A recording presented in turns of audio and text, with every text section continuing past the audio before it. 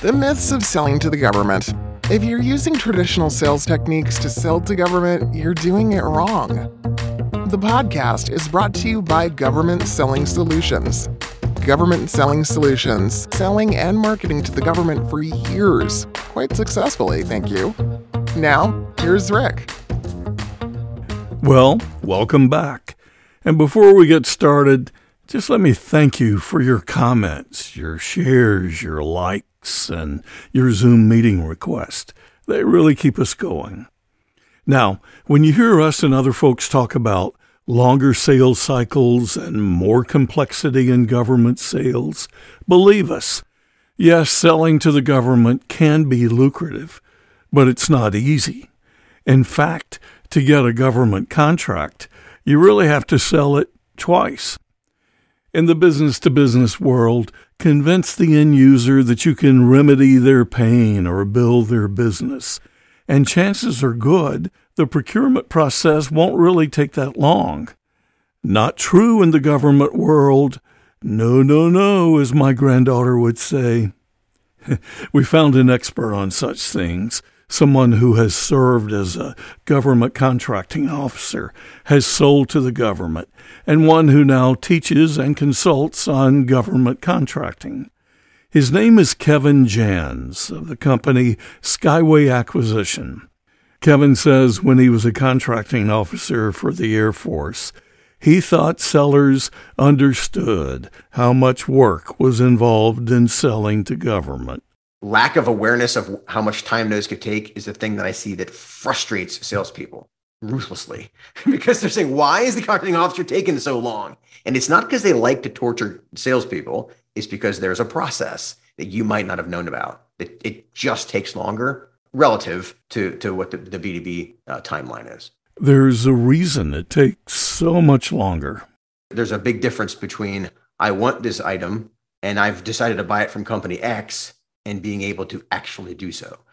Whereas we as just buying on our own, or even if as in a business-to-business environment, the process may not be as robust. Whereas in government, it's very robust. In other words, you can convince the government end user that you're the right vendor for solving their problem. That's the technical side, but you've only just begun. If I'm selling to a business, and the CEO, the leadership, all the users really want our consulting and training, for example, and then they hand it to the procurement folks to negotiate a contract with us, I would argue the sale is probably 90% done because we from that strata, that we'll call it a timeline from they have no idea who we are all the way to buying a contract from us. By the time you get that technical sale done in a business-to-business sale, you're 90% of the way there. In the government, you may only be 50% of the way there. That's because you've completed only the first piece of the equation, the technical sale. Then there's the business sale, where there's a whole other gauntlet to go through. The technical sale is getting the customer to say yes. Like that, as the seller, you've gotten them to say yes. The business sale is turning that yes into a contract, right? So the biggest difference is the players. Who is responsible? When you and I go to buy a car at the local dealership, we're all three deciders. We're the person with the money, we're the person who wants the car, and we have the ability to sign the contract. In government and in large acquisitions in general, you're not the same person. So that's the single biggest difference is if you think that the person who wants the stuff is the same one who can approve the purchase of the stuff, they're not. And in government, they don't even work for each other. Aha! That's one of the biggest reasons it takes so long to win a government contract. In government, you have to sell it twice. Once, the technical sale, where you convince the people with the problem that you can help them. Then the business sale, where you convince the contracting side that you're the best fit for their oh-so-complex procurement maze. The government contracting folks have their own considerations, says the former contracting officer. We're still going to buy it, but we're going to buy it over here. We're going to buy it in a way that you as the seller might not even know about. Like it gets moved to a different contract, or I decide to modify an existing contract and add the work to that contract, and I don't even publish that. You don't even know that it happened.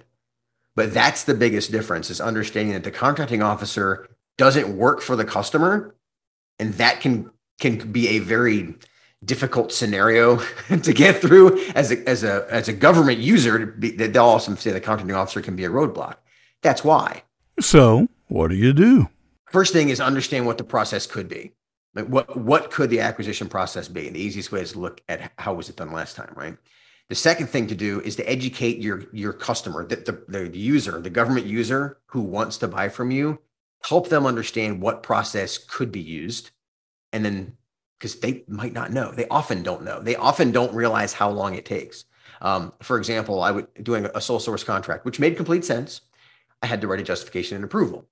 Technically, the regulations say that I write it as contracting officer, but I'm getting all of the elements of the telephone game, right? If you're expecting him to come up with a way to say this that the contracting officer can understand in its engineering language, that's a big risk. Whereas if you can influence it, it's going to be much more effective. So that's the second thing.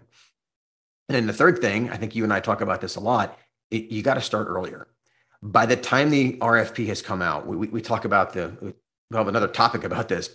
We call about the acquisition time zones. There's 4 zones that every acquisition goes through: requirement zone, market research zone, RFP zone, and selection zone. And the basic way to think of that is, I'm going to go back to buying a car. Write your requirement, who are you going to buy it from, get some price quotes, and make a decision, right? Those 4 steps are there. By the time the RFP drops, that's the 3rd zone. So by the time that opportunity comes up of, hey, I get to respond to this, there are 2 entire zones that have happened. There's all of the requirement elements that have been figured out. There's the whole acquisition strategy that was built during the market research zone. So start earlier. A lot of people ask me, as I go through this process, should I be talking with the contracting officer, the Kevins of the world? Well, it depends on where you are in the process. During the requirement zone, where the requirement's not quite mapped out yet, as a contracting officer, I don't have a requirement. I don't have any funding. So if the requirement's still being developed, it's probably too early to talk to the contracting officer. Again, if you come across them, that's fine, but don't expect them to be able to tell you, how do you think you're going to buy this? And I'm thinking, I don't even know if it's a commercial item yet. I don't know if we have a contract for it. Like, all these questions are going into my head, and so I'm going to be defensive because I'm like, I don't know. And then my fear, whether it's valid or not, my fear is whatever I say to you, you're going to come back and repeat to me, 6 months from now. So I'm leery of talking to you during the requirement zone. However, during the market research zone, the market research zone is defined as, we have enough of a requirement to think about how are we going to buy this. Now is a good time to be talking to the contracting officer. Now when you start to see things like, the formal answer to this is when you see requests for information, you're in the market research zone, because they're trying to decide how to buy this. So at that point, you shouldn't be concerned about talking to a contracting officer or anybody in contracting, because they're trying to understand, what can industry do? Now, the nuance of how you do that and what you say, and whether, like, for example, if you're just going to send them marketing material, they can get that off your website. But if you can give them an answer, like an RFI response that tells them, if you acquire it this way, here's what's going to happen. This is a commercial item because, and then I can copy and paste that into my commercial item determination, then I'm going to listen to you, because that's what I care about. That's my part of this role, is to be able to say, how are we going to buy this?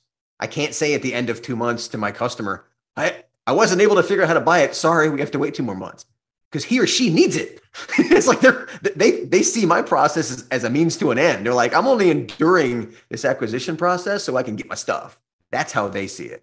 But for me, it's what I do. I got to make sure I do it right the first time. Good stuff. Thanks, Kevin Jans of Skyway Acquisition. You can check out Kevin's podcast, appropriately called the Contracting Officer Podcast, or reach out to me and I'll make sure you get in touch.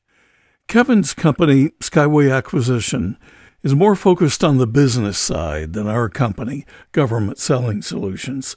We focus more on the technical side, getting end users to really want a particular product or service.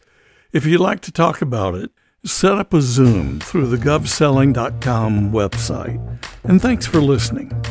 Today's episode has been brought to you by Government Selling Solutions. Government Selling Solutions, getting government sold.